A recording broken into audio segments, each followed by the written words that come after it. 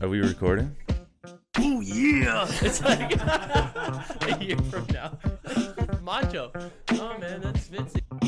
I like that my kids know that I'm healthy and strong and fit, and that their mom is healthy and strong and fit. Going, okay, I can still get better without having to do a max effort every single day. Smashing yourself on the roller for an hour, right? You're good by the next day as long as you had a sandwich and a nap.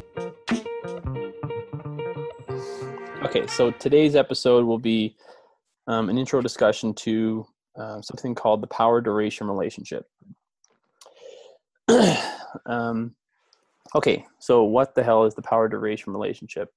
It's first, again, I would say like a lot of discussions in physiology, it comes directly from endurance sport through largely probably just cycling and running, treadmill running. And I believe it was the idea of something like this was first observed like almost 100 years ago by A.V. Hill and just the human fatigability. So the idea that just to have people follow along with us. So the power duration relationship is a hyperbolic or a curvilinear relationship. So if you think about it as like, so you know this yourself. So if you just think about an air bike, how fast can you go for 10 seconds on an air bike? Like what's your average RPM on an air bike for 10 seconds? What's the average RPM you can hold for 30 seconds? What's the average RPM you can hold for 60 seconds? What's the average RPM you can hold for 2 minutes? So if you compete or you perform any form of intensive training, you know that RPM keeps getting lower the longer I ask you to go for. And the interesting thing about this relationship is that this type of relationship occurs across, I think they said in almost every other mammal they've actually tested when they ask them, I don't know how they get these other mammals to do this, but when they assess this stuff, it has this same curvilinear relationship in terms of being a really high peak power output for really short end activities and a really much lower peak power output for longer activities.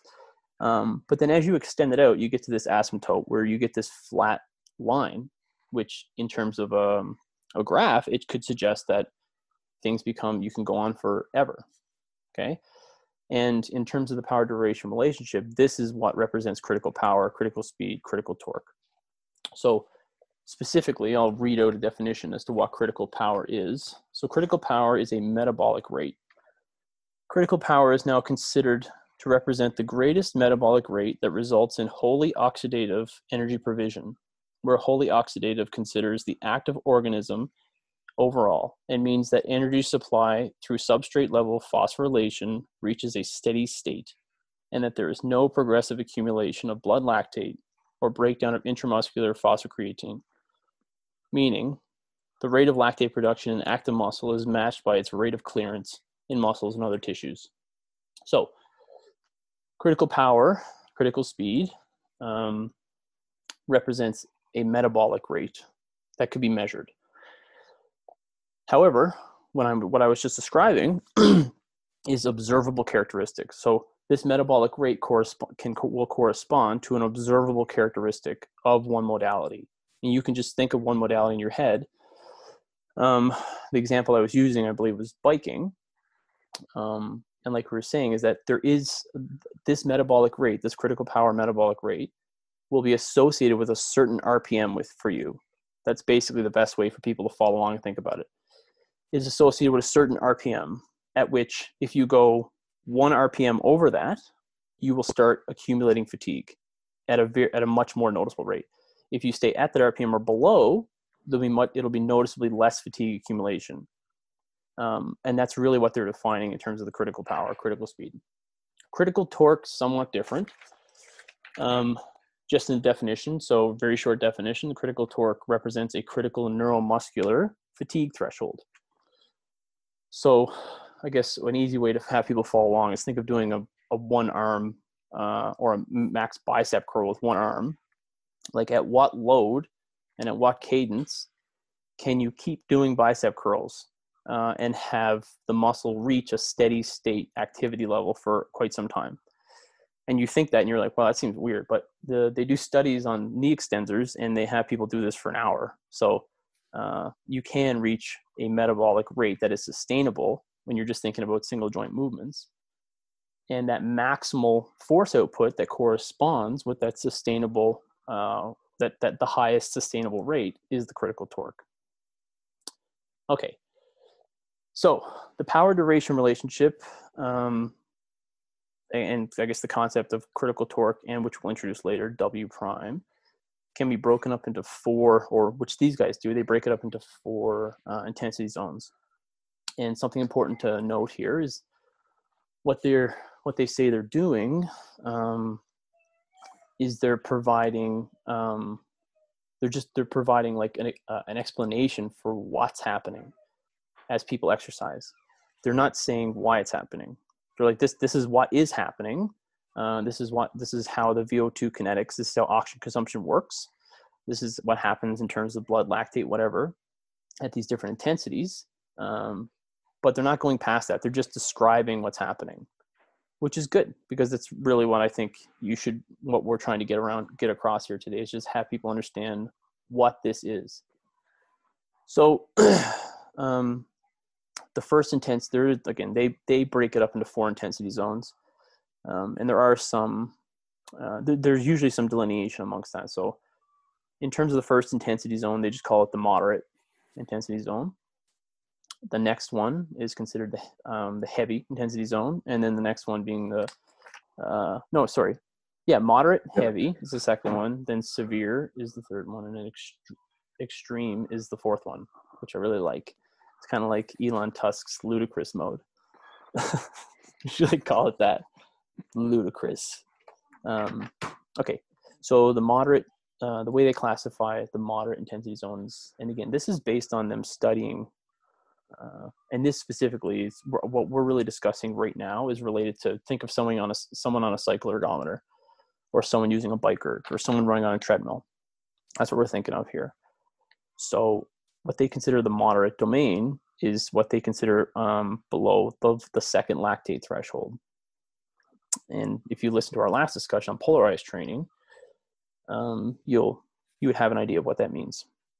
So the moderate is anything below the second lactate threshold in this definition. The heavy domain is between the lactate threshold and below critical power. So critical power falls above the lactate threshold. The severe domain is also above critical power. And then the ludicrous mode, or extreme, is above the severe domain. But there isn't really any specific delineation there in terms of like a physiologic threshold, like they were saying lactate threshold. We'll go through what differentiates those two. So in terms of the moderate domain, and again, this is another thing we had to explain. So a lot of the explanations used to give examples on this is talking about VO2 kinetics. So what that means is when they measure the amount of oxygen you're taking in. Okay, so you're just breathing in oxygen, right? So as you start exercising, you're going to have an increase in cardiac output. Most people just say an increase in heart rate, but what they really mean is an increase in cardiac output. So you'll have an increase in heart rate, increase in stroke volume. And if you're being measured, your oxygen consumption would also go up. So in the moderate domain, what you'll end up seeing is you'll see an increase in your oxygen consumption. And within a couple minutes, again, to go back to what we're talking about, you're riding a cycle ergometer, you're running on a treadmill. Think of that. Within a couple of minutes, if you're actually not exercising in this domain, your VO2 kinetics will stabilize, and it'll just start looking like a flat line sort of thing, assuming you're keeping the same pace or the same rate of work. So then when you go into the heavy domain, you will also have a similar thing in terms of where the VO2 kinetics will stabilize, but it will take longer. And then you'll have what's called this VO2 slow component, sort of. So it'll take 10, 15, 20 minutes, depending on how close to critical power you're exercising, before your VO2 kinetics will stabilize. And it'll start looking more like a flat line for a while.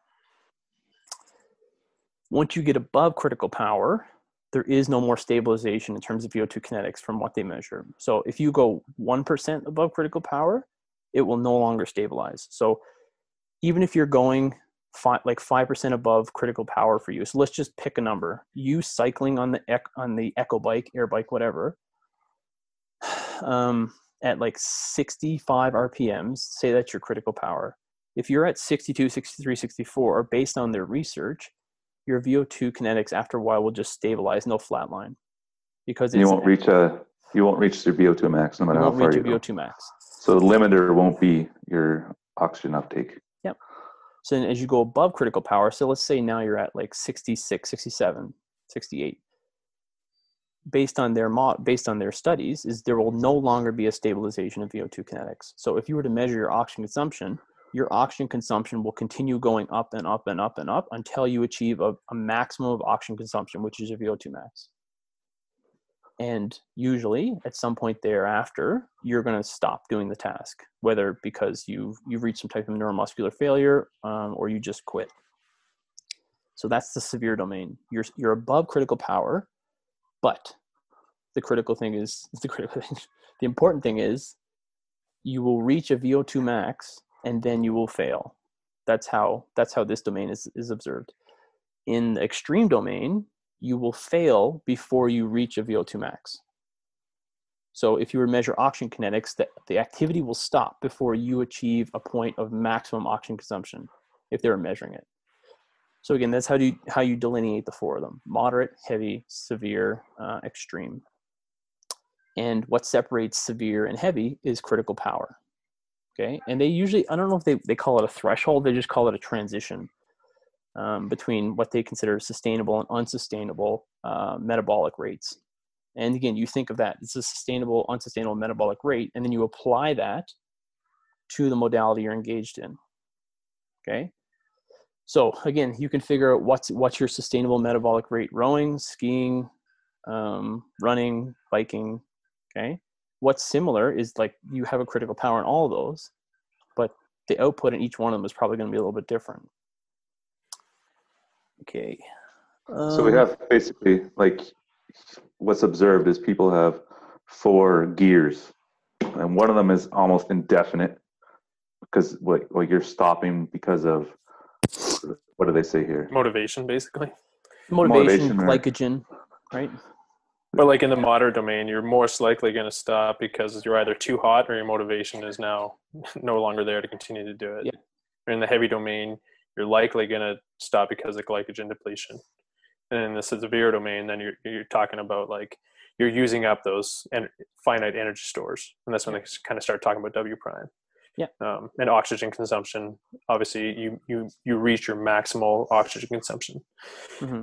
So that's going to stop you from continuing on. Yeah. And so the interesting thing here, right, is, which again, I think just to go through it one more time for people to follow along, critical power, critical speed is the maximum metabolic rate that is sustainable as wholly aerobic in nature. And that's what they're saying. In terms of if you're working at a pace below critical power, your intake of oxygen is going to stabilize. That's what they're saying. If you go any bit above critical power, it will no longer stabilize at any point unless you then come below critical power. So let's not get too into it yet. And just to kind of give people an idea, like the degree of separation between your maximal power output and your critical power, like your critical power, your critical speed is a relatively small percentage of what your maximal power output or maximal speed would be, right? So just to kind of give people an idea, like you're not cranking out like 120 RPMs on the air bike and then your critical power is 100 RPMs on the air bike. That's not how it works. Yeah. It's going to be substantially lower than that. If you're measuring in terms of RPMs, right, it would be, it might be down like 65%, 60% of your best RPMs, probably. Maybe, I'm just guessing. But if you're doing it in terms of watts, it would be different percentages, right? Mm-hmm. So that's where we get into the next discussion, and you talk about how things function. So just quickly, like Jason and Scott mentioned, to beat this point home, think of it as you're cycling or you're running on a treadmill. If you're exercising below critical power, all things being equal, their prediction on this model is it's going to come down to psychological components.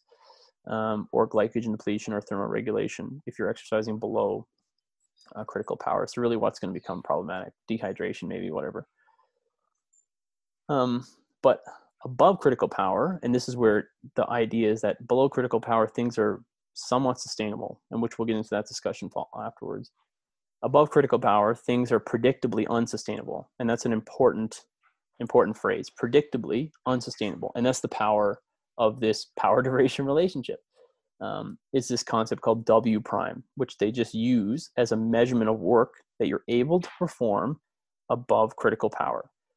And the way that they figured this out is they measure your power outputs at all these different durations. And like I said, after a while, once the duration gets long enough, it starts to become a flat line. And if I ask you what's your maximum pace for like 90 minutes compared to 2 hours, it's not really any different, or it's very close, right? But what's your maximum pace from 20 seconds to 2 minutes is a massive difference. So what they're saying is that W prime represents a finite amount of work that can be done, like conceptually, a finite amount of work that can be done above your critical power. So again, go back to the person who their critical power is 65 RPMs. Okay, the way that the relationship works is like, if you think of the time that you can work above your critical power, it's a function of what your actual W prime is, and that's different per person as to how much work you individually can perform above your critical power. It's a function of how fast you're going, so your power output versus your critical power. So if your critical power on an air bike is 65 RPMs and you're going 66 RPMs, okay, the time at which you can spend above critical power is pretty long, like potentially 30 minutes, whatever. If you go 70 RPMs now, so now you have a larger divisible number. So you're going 5 RPMs above your critical power, which is going to, which you're not going to last as long. But the power of this is that they're saying it's predictable. So they're like, if we know what your critical power is, we're able to measure it accurately. We'll be able to predict within reason how long you're going to be able to go at each one of these RPMs within reason. But each person is going to have an individual amount of how far they can go. But you can create your own individual power duration relationship, which is quite interesting. Which next episode we'll talk about why that's kind of really interesting in terms of how it functions in terms of a sport like CrossFit. And then how it functions in terms of designing training and designing work sets and designing recovery. Other points we need to mention with that to make sure. Did you want to mention that the difference in time to exhaustion is not linear with the difference in W prime? Yeah. So if we were to mention that again, like the relationship is curvilinear. So just think of like a curve coming down, like I don't know how to explain that without, I guess we'll just post a picture of it. That's probably the best explanation. We'll just post a picture and we'll post links to these articles. They're probably maybe the two best articles. We'll just post the two of them. So if anyone's interested in really looking at it, they can go read them. They're great resources. And we'll probably just post a picture alongside the episode of the podcast that we post on Instagram so people can see this is what it looks like. This is what we're talking about. Because again, if you were to draw the graph yourself, you can just kind of make it up yourself and just think of in terms of, if you did it in terms of watts on a bike might be better. Just think, what's the average wattage I can hold for 10 seconds on the Echo bike? What's the average wattage I can hold for a minute? What's the average wattage I can hold for 2, 3? Like, you're going to start drawing and it's going to be curvilinear. That's what it's going to look like. If you were to map it correctly on a Y-X axis, it's going to come out like that to a certain degree. Okay. I think an important point to mention here, which is, and again, you guys can correct me if I'm wrong or if I'm making a wrong assumption here, is that the researchers, when they discuss W prime, they consider the finite amount of work that you individually can perform above critical power. They're not entirely sure what makes that up. Like, they're not entirely sure what contributes to that, or they obviously have some idea what it is because there's a lot of commonalities. But again, they're not saying this is what this is. Like, this is X and this is all it is. They're not saying that at all. There's a whole bunch of things that work together in a systems format of being like, this is really interconnected and challenging to explain. And again, which we mentioned before, if you want to go back and look at the articles we will post, they're really, really good if you want to learn about it. Yeah, it looks like they just measured everything that goes along with power output, and they're like, they're like, this is what's happening while this is happening, but this is not necessarily causing this. That was what I got out of it. But it's correlated quite closely. Okay, so I think we made the point of like, and just a couple more discussions on it. Like the term critical speed is usually, I think, referred to for running, and they usually measure it in terms of meters per second. You can measure it in kind of whatever way you want, probably. They usually measure it in terms of meters per second. Critical power is usually measured in terms of wattage, and that's usually done for, think of what you would do for rowing, what you would do for cycling, because lots of cyclists use power meters. And I learned you can get a power meter for running, which is quite interesting. That'd be fun. You'll have your Moxie sensor, your wattage meter, your headband.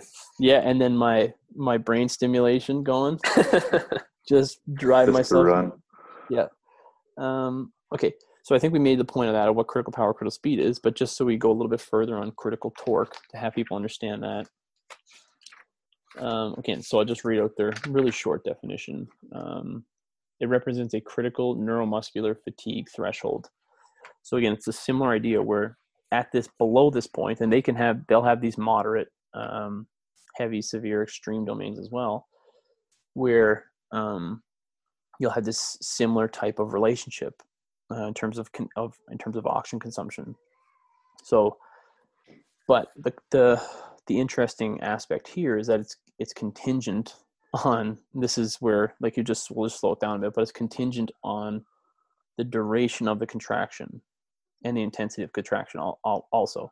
So if we know just think of like if you're doing a bicep curl, an isometric bicep curl at 90 degrees elbow flexion. So your elbow's bent to 90.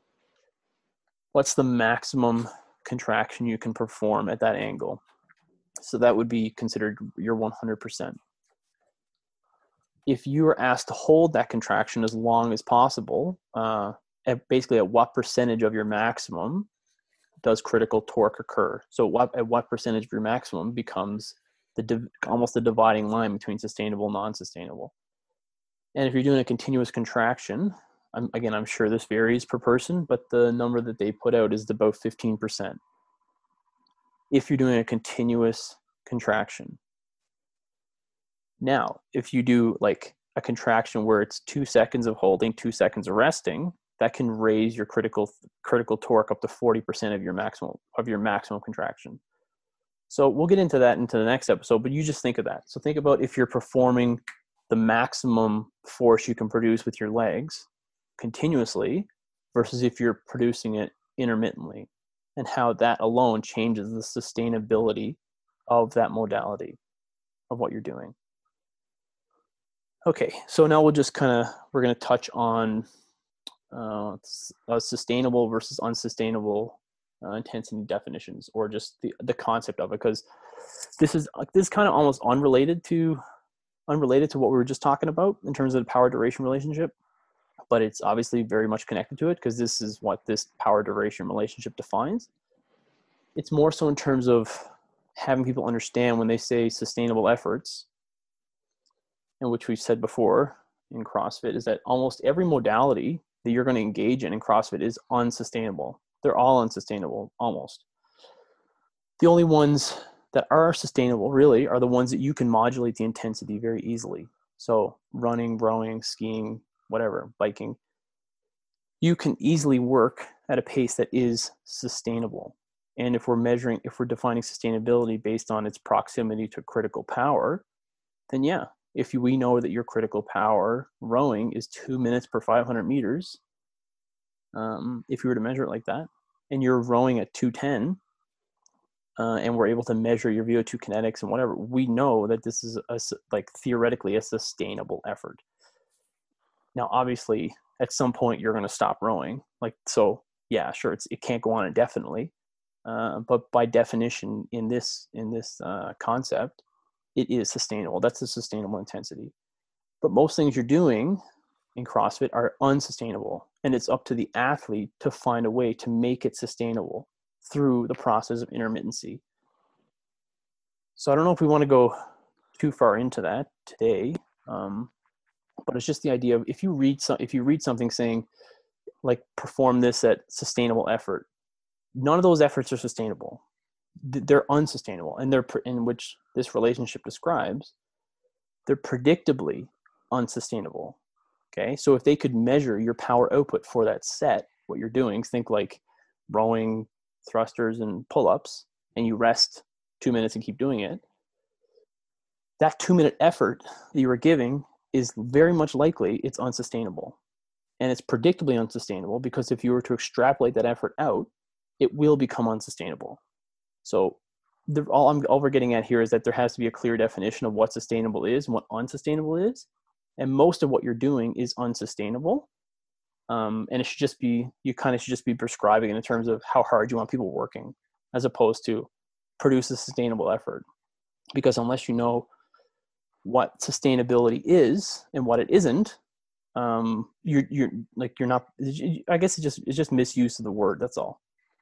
Maybe it'd be good to kind of define what they say the endurance time is within each domain to try and give a context of sustainability, because I think that, when you are saying something to do it sustainably, you have to give it context of time or reps, etc. Mm-hmm. So we're talking sustainability in terms of continuous exercise, right? Yeah. Anyway, so should we define the time of which you could spend like moderate, heavy, severe, extreme? Yeah, I think we touched on that lightly. Yeah. So for the first two zones, moderate and heavy, theoretically, you can sustain those indefinitely. Which become, again, this is where we just keep going. You'll just keep going into tangents, because if you're working like at a certain point, as you become fatigued, the thinking is your critical power will change and it will go down as you go on. So if you're cycling 2 RPMs below your critical power, after 2 hours, you might be 2 RPMs above your critical power. Okay, that's where it becomes complicated. So we don't want to get too far into it, but basically, if you're working in the moderate and heavy domains, theoretically, yeah, you can go for a really long time, and we're talking hours here. Okay. And just for example, when they measure someone like Eliud Kipchoge, who's the world's greatest marathon runner, if you don't know who that is, you really need to go look him up and watch some of his YouTube videos, because the guy is he's a saint. So when they measure what Eliud Kipchoge's running pace is and what his critical speed is, he runs the marathon at 97% of his critical speed. Which again, but that's based on his fresh critical speed. So if you were to measure his critical speed at 2 hours, which is hard to do, really hard to do. Then the thinking is he's probably running above critical speed at that point. Okay. If you're working moderate and heavy domains. So if he's running at like his marathon pace, which is like just a little bit faster than my pace. So he's running like 2:45 per kilometer pace. That would put him in the heavy domain for the most part, right? And then if he's running at like 4 minutes per kilometer, that puts him in the moderate domain for sure. And the way that would be defined is, again, they would measure his VO2 kinetics as to what's going on in the relationship between oxygen and his efforts. If you go above that into the severe domain, it depends on how far above critical power you're working. If you're too far above critical power, you won't achieve a VO2 maximum before you fail. If you're a little bit closer to critical power, you might achieve a VO2 maximum before you fail. So that could happen anywhere between 10 seconds, or it could happen up to 40 minutes, 45 minutes, right? That's really what they're talking about here. If you're working above critical power. And this is just talking mathematical terms. I'm sure there's some caveats somewhere, but when they measure people, this is really what the numbers they get, right? Is if people are working just slightly above that observed and measured critical power, they're not really going any longer than 40, 45 minutes before they're going to reach a VO2 maximum and before they're going to fail. they're either going to quit, right? Which is likely what's happening. They're just quitting because they're at a point where they're working so hard. But either way, that's the task disengagement failure occurs around there. Does that make sense, Tom? Is that what you think was? Yeah, because then I think that's what I was getting at as far as just kind of giving people context of how long they could last in each category. Because then if you go and you say to somebody, I want you to do this effort sustainably, it's like, is it sustainable for 10 minutes, 5 minutes, etc.? Not necessarily sustainable for hours. And so I think I'll give an example of what W prime is and the power of basically like what they're really getting at, right? Okay, so I'll just we'll have to probably put up this equation too so people can see. So the way the power duration relationship works above critical power in their terms is time, which they measure the amount of time that you would predictably be able to work above critical power, is a function of how much your finite resources are, which is considered W prime, and that again that is different per person.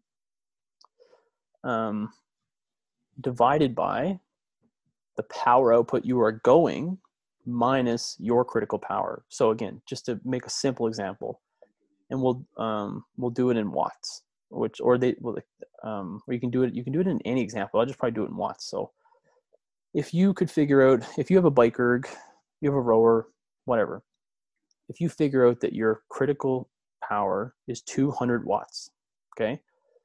The way this works, and so if they figure out your critical power is 200 watts, and let's say your W prime is 500 watts. So 500 watts is how much you have to spend, okay? If you're working at 5 watts above your critical power, that works out to 100 seconds, I think. 500 divided by 5, so 100. So it would work out to you could work for 100 seconds above that, or to accumulate 500 watts of. Is that how it works? Is that how the mathematic works on that? I just know the running example about how, which they calculated Eliud Kipchoge's W prime was like 200 meters, which again, to maybe the running is a better example. So I want to make sure I explain this right, so I don't confuse people. Again, I think it's in seconds. I think that's what it is in seconds. Pretty sure it's in seconds. Yeah, from what I remember. But that doesn't sound right. The 200 watts of 5 watts above for 100 seconds. That's only a minute 40. Yeah, it's not a lot. Because it seems like it's not that long. Yeah, so maybe I got the wattage wrong. Maybe the watts are usually like 5,000 in terms of what the W prime is. Maybe it's way higher. Like maybe it's 5,000 is what's a usual metric, because I just made that up. So if 5,000 is what the W prime is, then it puts it up to like 500 seconds as to what you can do. Or sorry, 1,000 seconds. 5 divided by 1,000, so 1,000 seconds. So what is that? Like 8, 9 minutes, 10 minutes? No, 15 minutes. So you'd be able to go for 15 minutes at 5 watts above your critical power. If your critical power was 200, and you're working at 205 watts. That was a bad description. But either way, the whole point of the equation is that it's predictably unsustainable. And just use another example before we run out of time here. Again, when they do it with Eliud Kipchoge, I think I'm just guessing here because I think the meters that he could run above his critical power is like 200 meters. That's what they calculate it as? So again, they would measure it usually in terms of meters per second. And so just think of it as if he's running even numbers, he's running 10 meters per second. And then for some reason in the middle of the race, he starts running 11 meters per second. So in 200 seconds, he's going to use up his W prime because he's running 1 meter per second faster than his critical power, and his W prime is 200 meters. So he's going to be spending 1 meter per second, and he only has 200 to spend. So their prediction is that he's going to end up having to slow down, guaranteed, in about 200 seconds. That's what this relationship means. To go back below critical power. Yeah, to reestablish some W prime. Yeah. Maybe, so we have a couple minutes. We have 3 minutes left here on our little Zoom call. So we'll just quickly go into that, which Jason just mentioned. So let's say Eliud's doing that and he has 200 meters of W prime and he's running 1 meter per second faster than his critical speed. Theoretically, he's going to use up his W prime in 200 seconds, which is 3 minutes and 20 seconds. So In 3 minutes and 20 seconds, he's going to be forced basically through neuromuscular fatigue and through just like it's going to feel extremely hard. He's going to be forced to go down below his critical power, his critical speed. And another prediction here with this equation is the moment you start going below your critical speed, you begin reconstituting your W prime. So if he started going slower than his critical speed, he will start reconstituting and rebuilding those 200 meters that he spent. Now, he can't go down for 2 seconds and reconstitute 200 meters. Like, he's not as fit as Tom is, but he would have to go down. And then the relationship is basically the farther down he goes, the faster he's going to reconstitute his W prime. So potentially the fastest way for him to do it would be to walk, right? If he wanted to get those 200 meters back, he would have to walk, and that'd be the fastest way to get them back. But more than likely what happens in that case, right, is the athlete senses something bad is going to happen and they're doing something wrong. So what do? Just as you would see in CrossFit, people disengage or they slow down because they know something bad is happening. They just perceptually understand this. Like, this is becoming too difficult. I can see the end. So they then naturally, in CrossFit, it's more obvious because they just stop, right? They take breaks. In running and cycling and rowing or whatever, you slow down. And that's an action of the power duration relationship. Thanks for tuning in. If you like the episode and know someone else that will, please share it with them as it helps to grow our reach. If you haven't done so already, please leave us a review wherever you listen. For questions about topics covered on the show or topics we haven't covered yet, send those questions to spiraloutpodcast@gmail.com. We do read the emails and have some topics that were submitted by listeners, and we plan to cover them in the near future. You can follow @optimum_performance_training on Instagram to find out when new episodes are available. And last but not least, if you guys are in Calgary, come by and check out the gym. We offer individual design as well as personal training for those close by. If you live far, head over to optimumperformancecalgary.com to get information on remote coaching and athlete camps. Catch you guys in 2 weeks.